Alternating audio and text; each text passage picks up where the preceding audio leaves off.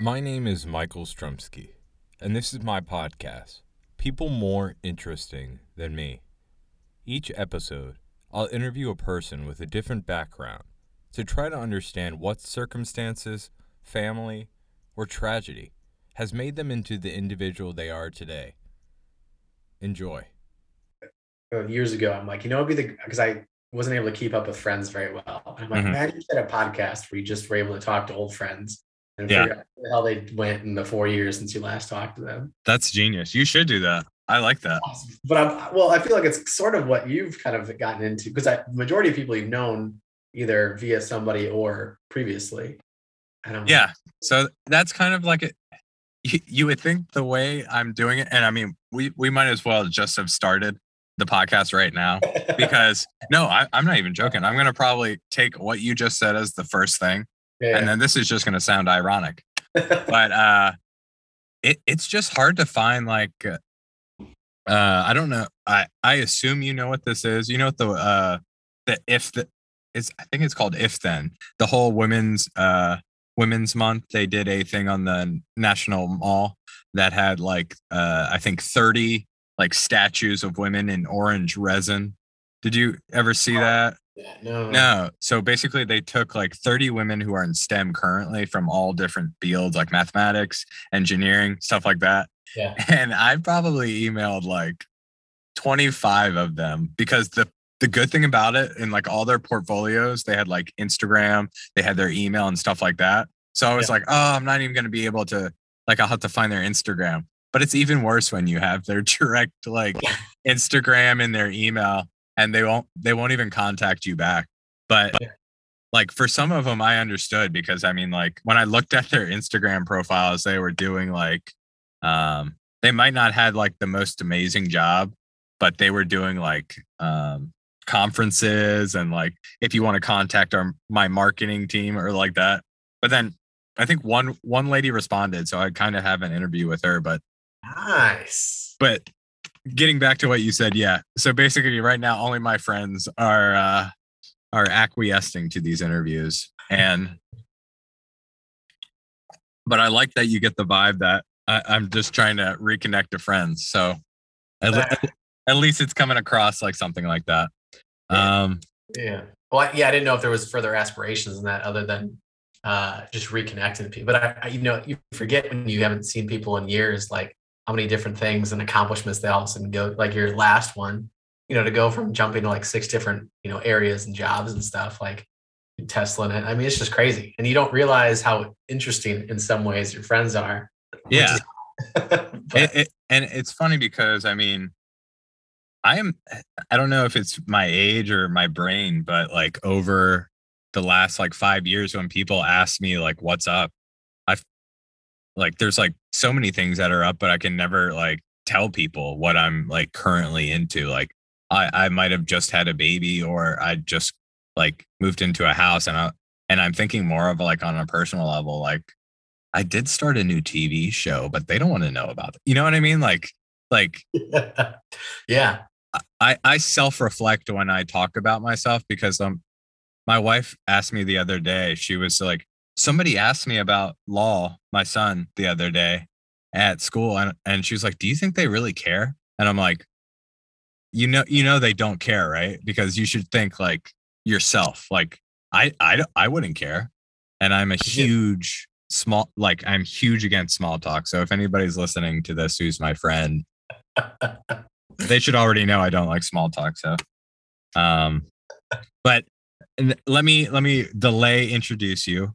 I've got Ryan Michael Smith with me, and I know Ryan through a longtime family friend, um, Emily Dillon, who we went to church with together, and I did Boy Scouts with her brother for the longest time. But funny story because I know how Emily loves her how I know people stuff like that. But funny story how like I had always like run into Emily like just because I was like I think she was an altar server too at like church where they've got yeah. the black and white gowns like holding the candles and stuff like that and passing out the bread. Um but but I had never really like talked to her or like interacted with her at all. But we both like high school year, we went to CCD. Do you know what CCD is? Yeah, I went through CCD as well. Yeah, yeah, yeah. So so like seventh or eighth grade, like this was after confirmation. So this is basically like, equivalent to people, I don't know, going to class after like, I don't know, exams. You know what I mean? Like there's no point to going to CCD, people. CCD is like we mentioned, it's like Christian school after you go to regular school. And nobody nobody wants to be there. I'll just say that. And nobody wants to be there after confirmation, especially because there's no, like, the only thing after that is getting married or becoming a priest. Let's put that out there. So getting to Emily. So basically in these classes that you're not talking about confirmation, you're just talking about like world things. You're talking about like the church's opinion on abortion, on like poverty, and I don't even need to tell you, but like, Emily on like the poor, the destitute, and I really have no opinion on that just because I hate following the news. But when we were 17 and 18, Emily Dillon was like the person like in your AP classes who were asking about like the homework for the next day when the teacher didn't say anything about it. And she was the one like getting into like severe arguments on the peasants in the agrarian, you know what I mean? Like she would fight with the teacher in CCD, and I'm just sitting there waiting for the time to pass. And I was just like, I, I, she's a force to be reckoned with. That's all I gotta say. And but I do love our interactions to death just because they're very unique and astounding. Because we've played a random D&D session together. I think maybe like 4 years ago, she came over to a house that I was staying out with a bunch of friends, and she was just there playing D&D, which fascinates me. For all those reasons, that's why I married her. So it works out. Yeah. Okay. Now this is all about you. So start me off. You're from Wisconsin, correct? That is correct. Yes. Okay. So where did it go from there? What was your family life like? Uh, so on and so forth. Yeah. So from Fort Atkinson, Wisconsin, it's a small-ish town of like 10,000 or so people. Grew up in a family of four, two older siblings, and then a younger brother.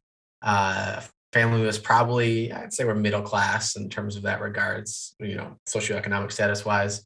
And my little brother was 5 years younger than me. My older siblings were like 6, 7 years older than I. So a little age gap between all of us for that. So I was definitively the middle child, I'd say, for that. And we were in terms of Wisconsin, not rural, but definitely not city, somewhere in between, not necessarily even suburbs, I'd say, but very little diversity, not much to speak of at all, comparatively speaking, now that I live here on the East Coast. High school was like 1,000 students total. I think my graduating class was like 200, which in retrospect to other people in that area was massive. We were one of the bigger high schools. So that kind of shaped a little bit of everything in terms of where we were from and what it set up, but definitely a different world in rural Wisconsin area than especially where I live now in the East Coast in Baltimore City. So that kind of led the way for whole lots of things. But overall, growing up, my parents were super supportive of everything, had great, siblings that were supportive of that. Got really involved into sports, specifically wrestling, and working lots of jobs, pizza cook, washing dishes, cardboard factories, Jimmy John's, all the things. Pretty sure I've had a hand in almost every job I can think of. And life was pretty good from all that, but decided to stay in Wisconsin for college with the University of Wisconsin-Stevens Point to become an athletic trainer. And then that led me to grad school for physical therapy, which eventually led me over here to the East Coast for all that. So that's the quick nitty gritty of how all that turned out. Speaking of, like you mentioned box factories, you worked at a cardboard factory. How was that? Oh man, that was a summer of brutal physicality. I work, I do PT stuff in the employer space now. And man, I got my ass kicked or butt kicked, depending on if this is explicit or not. Now I got to put it down as I E. gotta Thanks put a it lot. down. I only had one other episode, and that was the hijacker episode. There we go. Okay, well, that was necessary to have that in Oh there. yeah, that is very true. But like I can't even. Was it just cardboard that you were dealing with, or were you like? Because I would imagine you get in some hijinks because there's there's forklifts there, and B, like whenever cardboard is involved, since I know like my child's 1 year old, and everybody knows 1 year olds love cardboard, but when you get older, it's just like what wrestling moves can I do with like 3 feet of cardboard like Agreed. below me? You know what I mean? No, it was essentially it's corrugated cardboard, but it was a summer college job that would be good back in my hometown. You just take these giant 8x10 sheets and try to pile up as many as you can on your forearms. You shovel them to a machine, and then it like cuts them out, puts the ink and stuff on it, and sends it out. That's how all the boxes get made essentially. And that was just what I do over and over and over and over again, or glue a bunch of things together. So it was good in the sense of it was a good summer job for that. It was like 100 degrees in the warehouse. You're putting all that in. Builds character, as my dad would say, for it. But really made me appreciate I did not want to do a physical labor job moving forward. From the sense of there's no way I could have done that for years. There was dudes in the line who were done it for like 30. And I'm like, I don't know how I can do it. I was beat up and brutal. But the funny thing of that is, ironically, you had earplugs in at all times, safety goggles. So you're kind of in your own world. And it was a really easy way just to like zone out for 8 hours and just repeatedly do things over and over and over and over and over again, which is pretty nuts. But yeah, it was a hell of an adventure for 4 or 5 months. That sounds like my wife always like she's a teacher right now, and she's like, man, I would love a factory job, just doing the same thing like every day. And I'm like, you actually might like that because she just likes to like she's got like a direct focus, unlike me, where I just go in like sporadic locations, like start a podcast. You know what I mean? Yeah. Like she would be like, I'm too tired to do that. But what I wanted to say is, talking to your brother, our dads sound very similar, but very different at the same time. And I think you've met my dad before, so you kind of know that he's very like salt of the earth type man. But your dad sounds much nicer, because from what your brother was telling me, like your dad would, like, for example, on a Saturday morning, get up really early, right? But he wouldn't wake you guys up, correct? Oh, yeah. But complete opposite. Dad was the epitome of like Midwestern fatherhood style. The story is that like when it was just my brother and I, my little brother and I at home, my older siblings had gone to college. He got tired of, I think, just yelling at us to go help him shovel in the mornings when all the snow was there. So eventually he just stopped. And what he would do was go outside and start shoveling at like 5 in the morning. He knew that we could hear him shoveling. And whether he consciously knew this or not, the guilt and disappointment we felt in not helping our dad do a chore in the morning in which he expected us to was way worse than him telling us to get up and go help him. And that's when I realized how much Catholic guilt I carry with me over that. When my dad's out there shoveling, you hear the first scrape, and you're like, oh, you're out of bed in 2 seconds and jolting out there. So whether he intended that or not, that was always the way to get us out there and start helping with chores. Yeah. Otherwise, Dad's probably one of the quietest guys I know. Very timid and not incredibly outspoken, but when he does, he thinks a lot about what's he going to say before he does. And so he kind of did that all growing up from it. The same way with the shoveling piece, like realized he didn't need to say a whole lot of things. His actions spoke louder than his words. And that in turn probably shaped a lot of what my little brother and I do for our work ethics overall. Is just don't say much, go to work, get it done, and think about it later. Yeah. So when I said our dads are similar, the only thing similar is hard workers, because my dad would have. And it's the same in the same scenario that you were talking about with the shovel. Like the funny thing is, like, you'd never heard so much gravel on the pavement too. Like, where did that gravel come from? Like, I don't remember any gravel on our like asphalt, but when you're shoveling it, it sounds like he's just picking up like rocks. You know what I mean? Like, and I don't know if they did that on purpose or it was just the guilt, because I had that too. It was like my dad would be And it wasn't just like that. Like you said, like it would be like anything, mowing the lawn, like making Home Depot runs. Like that was like the worst part of my childhood was like Home Depot runs. But because who wants to go to Home Depot on the weekend? Like, you Yeah. know what I mean? Like, I know that sounds bratty, but it's funny. Our generation, I know we don't, it's just like our parents and their brothers and sisters say, like, we don't know how good we have it. Yeah. And and that goes to what you're saying. Like you saw your dad on how hard he worked, and I saw my dad on how hard he worked. And I mean, my parents pushed me to. I mean, they didn't push me to become an engineer, but they definitely pushed me towards college. And I Mhm. think it's like a lot of our parents our age, they pushed us to college so that we didn't have to do blue collar, like tough jobs where they came home and they didn't want to do anything else. You know what I mean? Whereas like For people, sure.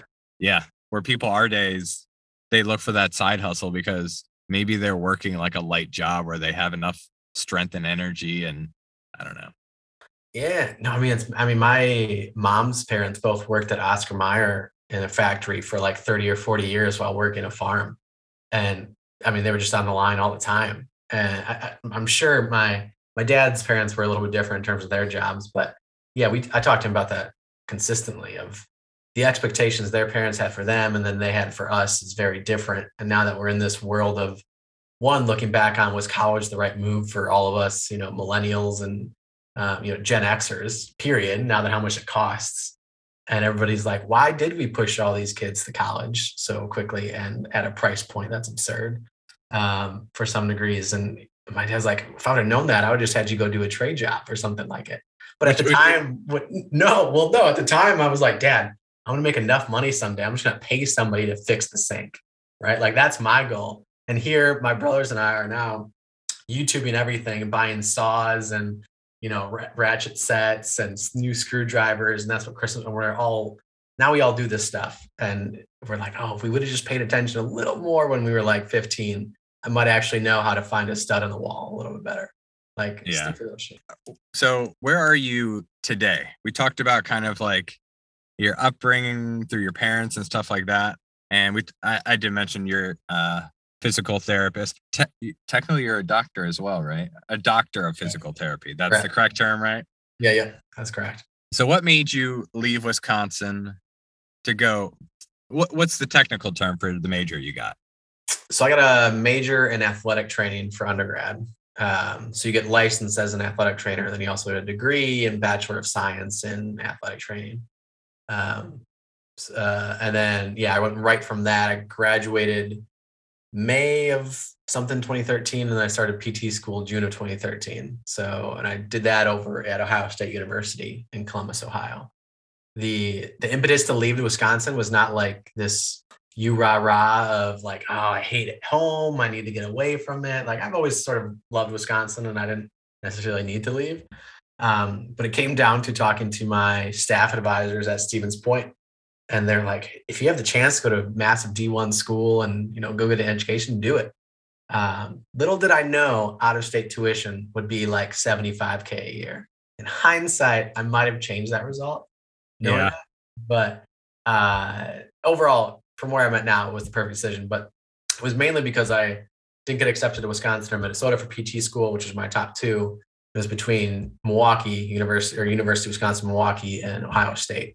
And so, the cloud of Ohio State, checking out the campus, like it was pretty perfect. So my dad drove me down to see the university quick on a visit, and I loved it. It was the first time I had driven into a city that had like a skyline. I thought like Milwaukee doesn't really have that, neither like not really, and Columbus kind of does. We're like, wow, this place is huge, and it's Columbus, Ohio, and now I live in Baltimore and DC. And you're like, oh, those are what cities are like.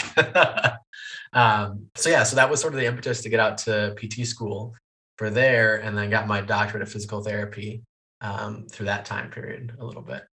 Which was a significant chapter of life that I thought was a decade long, and it only ended up being like 3 to 5 years or something. But So now I understand why Emily is so gung ho on this relieving student debt. yes, because now it is. Well, it's not hers. If I died or whatever, she wouldn't have to take it on, but definitely affects our financial decisions. But it, yeah, the debt thing is.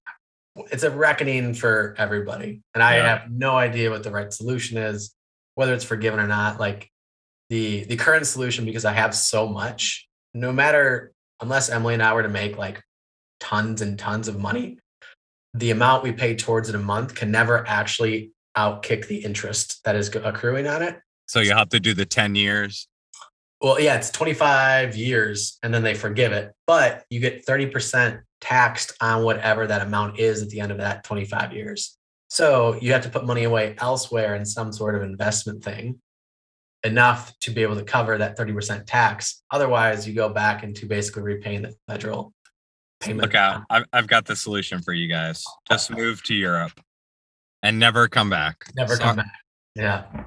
I mean, that's the only smart solution I've really, well, obviously besides saying the debt to get away, but that seems like a lot harder than just a flight to Brussels. So you moved, so after college, this is the biggest part that I thought was very interesting that kind of caught me was you started your own business. So what made you get to that point? And then kind of explain what the business is, I guess. Yeah.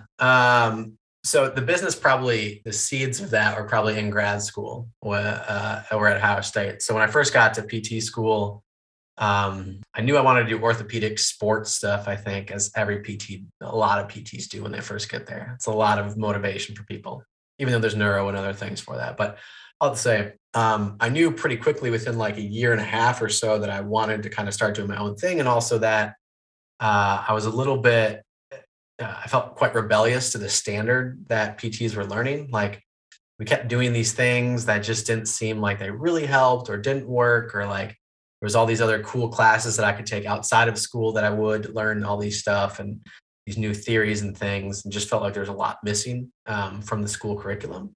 So I was already kind of like, I want to do this or that and try that and do my own thing, and really spur there. And then on top of that layer of wanting to seek other truths at how you can practice as a PT, I wasn't doing great in PT school. It's probably the first time in my life that I wasn't doing, like, school wasn't easy. So that in itself was a little rough. But so, and most of that was because I wanted to do my clinical rotations the way I wanted, instead of learning from, you basically, you go off to a clinic, you're assigned to a person who's your advisor. They walk you through things and you treat the patients with them. I had 2 separate clinicals that I almost failed because I did not do well with the clinical advisor I was with. Mm-hmm. Because I just felt like there's a better way to do this in terms of how we talk about pain, in terms of how we do strength training. Like, I think this is what I was right. And you know, in hindsight, I was definitely like the student that none of these advisors wanted to have, who just was sort of opinionated, wanted to do their own thing, wouldn't just do it by the book. I'm like, man, I would hate, if I was my own advisor back then, I would have hated having me as a student. So between like almost failing both rotations and a couple of my classes that were really difficult, I was just automatically this sort of in a position of like, I need to do things differently. And I feel like I have the skill set to do that. Here's these things. How do I go about doing that? And that was basically the impetus to open up my own practice right when I graduated from PT school. So those kind of things all play together in terms of the difficulty of school, my, you know, clinical rotations, I wanting to seek knowledge and education elsewhere. And then on top of all that, grad school ended up probably being the first time that I sort of understood what mental health was and what depression was. You talk to anybody from the Midwest, like the general stereotype is we just bury our feelings deep down inside. Like, yeah, that's nice, right? The hopes and the like, oh, it's fine. There's definitely some truth to that. But in grad school, I hit such a low of depression that I really didn't identify or understand what it was. That, you know, that on top of the school being rough was just really bottomed out for a host of things. So I had to seek some help and didn't quite realize what that meant at the time. But that plus the school plus the education and me wanting to do my own thing, that was kind of all this like crazy events that came together and said, all right, I'm just going to open up my own business right when I graduate. So I did. I opened up my own quote unquote clinic, which basically just means you treat privately as a cash-based PT, meaning people just pay you not necessarily via insurance, but, you know, sort of like a personal trainer type of stuff in terms of the transaction. I was doing that out of a CrossFit gym and a strength conditioning gym. And at the same time, while I was kind of seeing some patients, I was bartending and managing a bar probably 2 to 4 days a week. So between those things, that's how I basically made ends meet for about a year before I moved over out to Maryland to start a business with some partners. Right. You're working 2 jobs and taking not classes, but you were getting your hours, right? Yeah, well, yeah, because I kind of started I couldn't treat patients in PT school like on the side. Yeah. But like starting to use my students and just people at the CrossFit gym and just playing around with stuff. But then, yeah, during PT school, I was bartending all the time and just trying to save up money. Then when I graduated, I was bartending and being a PT. Did you have any free time? A lot, actually. I mean, kind of, sort of not. Because when you open up your own business right after you go to school, it's not like there's just patients at your door. Like I probably saw a handful a month for the first few months. So I was like working late nights at the bar, making a ton of money bartending. And I almost went to the full restaurant route. I almost made a complete 360 and threw my degree away because I'm like, I could do the bartending thing and manage a restaurant.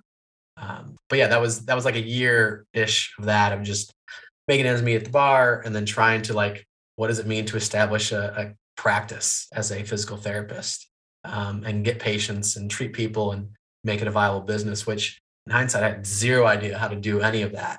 And was just kind of winging it as I went. And that's why I took the opportunity to join kind of a partnership out in Maryland from all that. And so how did the partnership go? This is Gene, right? Yeah. Who we were talking about earlier. Yep. Yeah. Who has his own podcast. Did you hear that episode on? Yeah. So him and kind of met up with him and Ben through some mentorship programs in PT school. Some of the ways I was trying to find other education and stuff.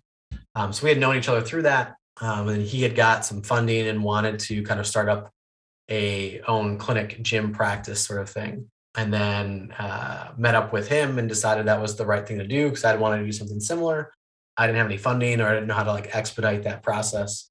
So he's like, basically, if you just move out to Maryland, we can start it, XYZ timeframe. And I said, okay. Where were you living prior, I guess?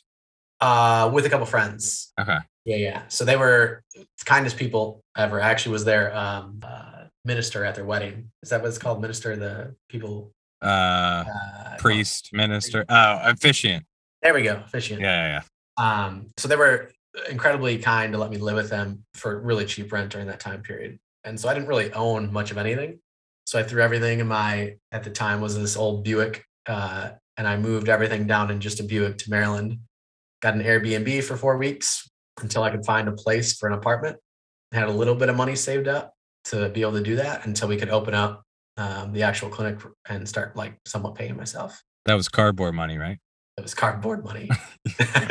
Yes, exactly. And whatever could stick at the Airbnb. Fair. And with that, I mean, like we were talking about before, I know it's not the same with DIY, but from my experience, just like getting into something and diving in the deep end, it's so hard, but at the same time, you pick up stuff that, like, for example, if you're going to start another business down the line, you kind of know, I mean, you've already cracked a few eggs and it's not going to be as difficult. And you'll kind of know what I need to spend money on, what the shortcuts are. Like, for example, working at the company I've worked at, what I've realized is you can kind of tell what an employee is like in the first week that you employ them, especially if it's a small company. You kind of like, you get their skills, what they're like as a person, and then their work ethic. You know what I mean? And like you did, like, I don't know if I could ever start a business, but that's why I started a podcast.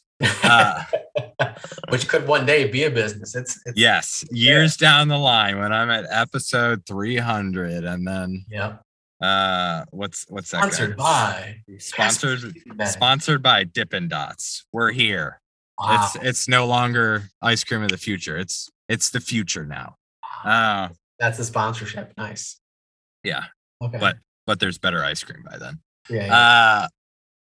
But yeah, I think it's awesome. It's just like, that's the best time to learn is when you've got like skin in the game. You know what I mean? Like you're actually grinding it out. So like all of these moves you've made are kind of lined up with the Enneagram test you took with the type 3, which a lot of people I interview are type 3s, which I don't know how that works out, or maybe only type 3s will say yes to me for interviews.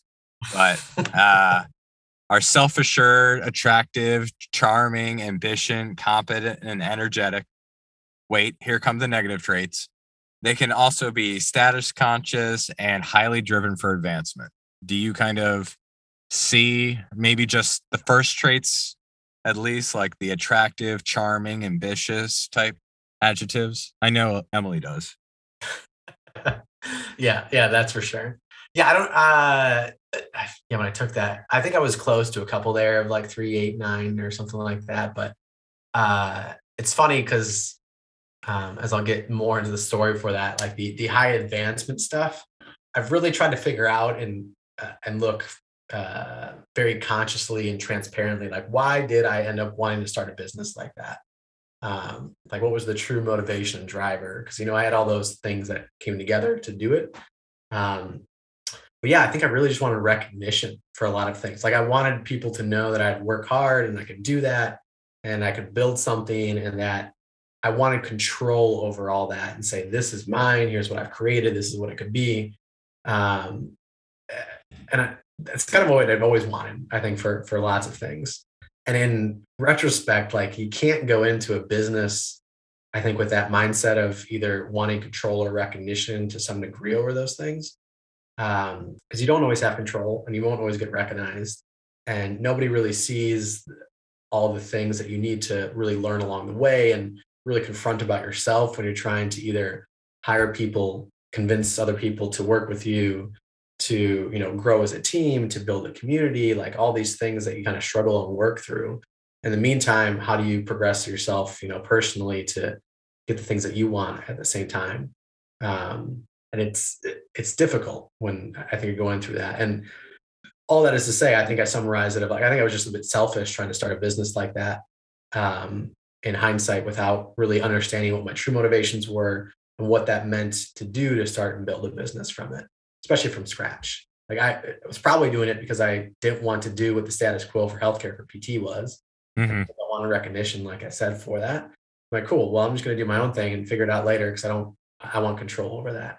And very quickly, if you ever end up employing a bunch of people in your podcast business at some point, you don't always have control, and you have to figure out what that means and how to be a leader. And going through business ownership has really redefined of what I think it means to lead and kind of where I'm at now. But additionally, like it's one of the harder things I've done. And ultimately at a point now where I'm not in the business anymore, and doing something completely different, because a lot of the things I've learned from that aspect as well.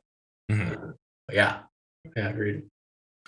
So I guess in this process of the business, and even going out to the East Coast, I know that you said that you had some trouble at one point where, like you said, the case of the Grumpies.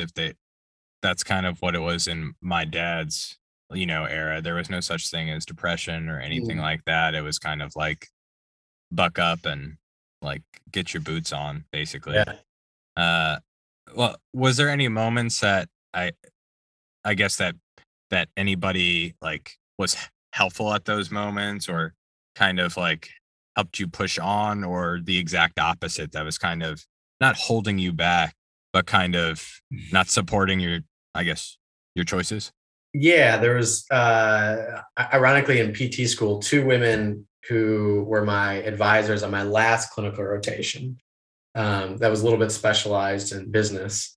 Were 2 of like the champions and people who really saw a lot of potential in me and thought I could do great things, and it really supported me in a host of ways, and elevated me to start my own business, to give it a shot, to try all those things, and helped me a ton with overall pain that I was having, in addition to sort of depression and mental health issues. Like they were very transparent and wanted to confront those things in a student that they didn't have to. And it was a really great environment to be a part of and understand like what it meant to really be cared for in terms of an advisor and somebody who you're working under and those types of things. And they, without that, I don't know if I would have ever really been on the uptick and upshot to get out of that grad school depression type of things. Mm-hmm. Um, that was huge for me in terms of the business. Like nobody in PT ever thinks your business is going to work. I went to multiple conferences in which they didn't think the model was going to work and these things and that stuff. So there's always a ton of motivation, people who are naysayers when you're trying to do that. Even, when friends, I think that's the hardest part when you're trying to explain to family and friends, like, what do you do? Like, well, I kind of do this business thing where we, do this or that. And it's the hardest thing because you always are looking for that like facial reaction. Yeah. reaction. Like, do they actually think you're full of shit or not? Or like, what does this actually mean? Versus like when you tell people I have a job, I have a salary, like it's so much an easier conversation. That's why small talk is the way. It goes back to what you're saying before. Like it's easier to say, yep, got a stable job, we're doing this, like we're checking off the boxes versus like, actually, like I barely make above poverty guidelines and I'm struggling to figure out how we're going to run this thing for the next 3 years. That's even worse. That'll just mean like they need to like develop an emotional reaction that they didn't know they had to at a birthday for a 1-year-old or something like that. Yes, exactly. Well, I've had a good amount of people who have elevated me and I think helped in that sense. And, surprising, most of them are women. And when I look back and reflect on it, who have just been able to, lend me great advice, support me throughout it, and encourage me to look at more than just, what am I producing or this type of stuff, and how am I taking care of myself and those things. Yeah. Emily, obviously, my wife being the largest component of that. The funny story there is we first started dating. I told her that I had beat depression and like, yeah, I've taken care of this. Like, don't worry about it. Like I already took care of that in grad school. Why can't you do the same thing with like, anything that you might be going through? And in hindsight, what an idiot I was. But also I've now understand like, how does depression, look like for me? When do the ebbs and flows occur? Who am I during those times? And really trying to address that as a major, point of a relationship or a marriage. Yeah. So you had mentioned that you're out of the business now, and do you have any moves currently 5 years down the line? Like, do you have your eyes on something? Yeah. So this ironically timed podcast is like I'm doing my first steps to get back into PT. So I took what I labeled as a sabbatical in which I still had a job, but it had nothing to do with healthcare or physical therapy. I'm a operations manager at a creative agency. So I took some of the business stuff I learned and project things and operations and got a job at an agency to be able to do that. But so you're basically like John Hamm and Mad Men, right? That's what I'm imagining right now? Exactly. All I really do is smoke cigars and drink whiskey all day at the office. Yeah. Yeah. What was that? 60s? So ironically right now I'm starting to dip my toe back into PT water. I'm getting involved with a company who does physical therapy, coaching, and wellness in a really unique way, direct to employers. And, I have a host of thoughts on how healthcare can improve and but the biggest part is meeting people where they're at, which is at work, right? Most people's health things, when you boil down to it's work related. And if you can get to people there, start planting seeds how to improve your health, and also show employers that your people are stronger, happier, and healthier. Like that's where it's at. It's just really hard to show employers what to do. Luckily, this company has done that for a long time and is slowly gaining traction and building more. So I'm doing a little bit there. Eventually, we'll probably go back to PT with them or with someone in some regards full time, and move on from the 5 years of what I did with the business itself. Mm-hmm. Yep. And I guess what I wanted to say to follow up with that, when you get a new client, and this is kind of touching on, I guess, not just your business, but the profession. When you start off with a new client, I guess, how do you approach it? Do you take it off like, what do you want to achieve? Or do you kind of take it from their attitude? Like, obviously, I feel like the mental aspect is the body will follow the mind. You know what I mean? The way you handle it when you see a new client. Yeah, I'd say to me, movement's a window into people's health. You can tell a lot about someone and what they're doing when they're moving. But ultimately, I think it comes down to I forget what the exact diagram or term for it, but essentially the stages of change of where they're at in terms of their pre-contemplation, contemplation phase, all that stuff. from working for people like in a CrossFit gym to actual healthcare to the employer side, it does relate somewhat to the mind of, what is this person willing to be at? And for you as a healthcare provider, I think you're just trying to figure out, how do I plant the appropriate seeds or help this person wherever they're at in their journey, right? Because we're dealing with things like chronic pain and injury, things along those lines. The ramifications of that in that person's life are massive.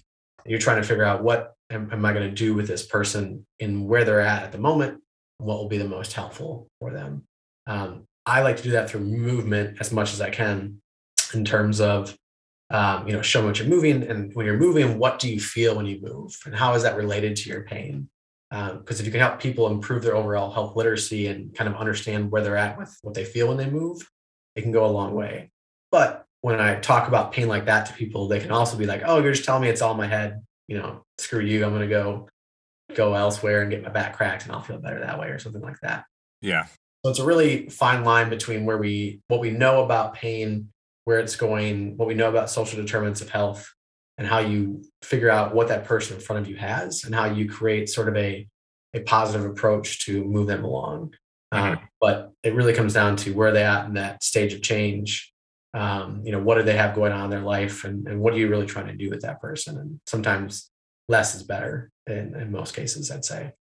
Yeah. And the other good thing I like to hear is people like changing their perspective and adapting. Your brother Tony was telling me that you took some, I think you said not prenatal, postnatal courses for like women who, after having a baby, and it opened your eyes kind of, I guess, how to help them. Yeah, the two women I talked about, who I did my last clinical rotation with, they had a pelvic health, women's health clinic.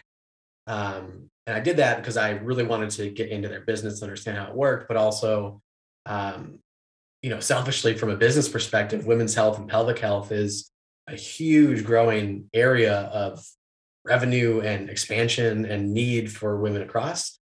And we continue to see that pelvic physical therapy for women is incredibly helpful, and works well. So for all those business and also clinical reasons, it was great. But yeah, I took a lot of postpartum courses to just understand, like, how can I help women who are, postpartum, who are trying to get back into fitness, and work with them, and say appropriate things, right? Because most of us dudes have zero idea what that experience is like.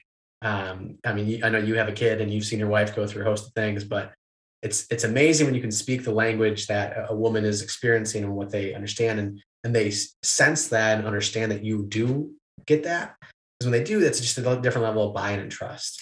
And now I get to ask these, questions about that, and really intimate questions, right? When you're talking about, like, hey, your pelvic floor, and are you having constipation issues, incontinence issues? Like, are you bleeding? Like, all these things are really tough questions, and you need to be able to ask them and talk to them very straightforward about it, and have a level of empathy that you otherwise might not.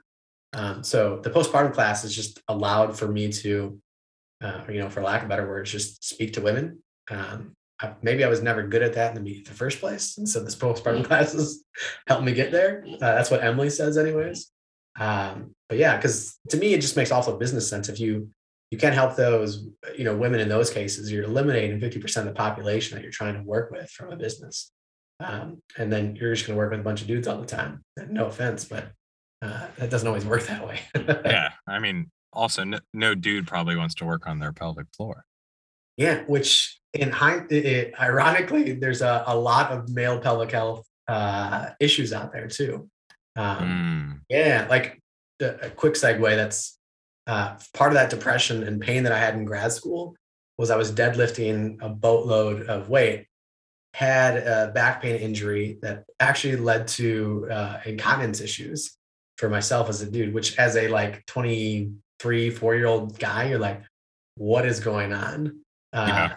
And that was sort of the impetus to get involved into the pelvic health route, was through my own understanding of struggles of, like, why am I having these issues, and what is going on here, and who do I seek for help, and how many obstacles are there of even talking about and having honest conversations about it. One of my favorite questions: what is something that your parents did that you would like to pass on to your children? And what is something that you are trying to avoid, what your parents did? My parents were amazing at supporting me without getting involved at a high degree, right? There's stereotypes of like the helicopter parents and stuff like that. I was really really involved in wrestling in high school. Did all the things. My parents would wake up at 6 a.m. on Saturdays, drive me 3 hours to a tournament, let me sleep in the car the whole time, watch me wrestle, drive me all back 3 hours, all those things that we were expected. But most importantly, they didn't really understand the sport when they first got in. And so they would just sit there and watch. And they would always say, "We're so proud of you. We're so happy for you." But I knew they didn't really know what was going on for the longest time. And I also know that when they finally did figure it out and got excited about what was happening, they were still relatively reserved about it and were just happy to see me, work at something. Um, and I never felt any sort of pressure from them on any degree, from my athletics to other stuff in that regards. They were just quietly supportive all the time, I guess is the best way to put it. And I for sure want to do that for my kids. Like, I feel like I'm a very confident person, and I think they instilled that in me without ever having to, drive me to do something, by just saying, "We're proud of you. We love you. We'll support you doing this stuff." Uh, and like, if I can recreate even like 1% of that and what they instilled, I'll be happy for it. In terms of avoiding things, I think it's the Midwest thing, even as much as it is my parents. I think they struggled a lot to have very honest and deeper conversations about emotions, feelings, issues in the family, health, stuff like that. And they are more, I think, as they get older now, and being able to talk about certain things. But it isn't easy, and they never really prepared those types of conversations or able to have them very well. And I think I want to be able to do that with my kids. Maybe the postpartum courses that I took are a step towards that. When you can talk about health and those things, it makes it easier to talk about anything else. And that's probably the one thing I'd probably try to change. Okay. Yeah. Well, thank you very much, sir, for making time. I know you had to fit me into your busy schedule today with mentoring, and you didn't actually end up helping somebody move, right? You said that got delayed. No, the move we ended up doing, yes, the mentorship thing is separate. That'll be starting probably tomorrow or the next week. Yeah. Good. Good for you. I wish, I can just do something like that, but I think I'm more of a soup kitchen person. You know what I mean? Like, Yeah. I could see myself with a ladle. I really don't think I'm a good role model, just because I don't know. I don't know. Once we get to podcast episode 300, yourself could change. Or it might get darker. You never know. Yes, who knows? Yeah. Well, thank you again. And I'm very thankful for Emily for hooking this up. So thank you, Emily, as well. But yeah, thank you, sir. No problem. Appreciate it. Have a good day. If you like this week's episode of People More Interesting Than Me, please follow me on Apple Podcasts so you won't miss out on more episodes like these.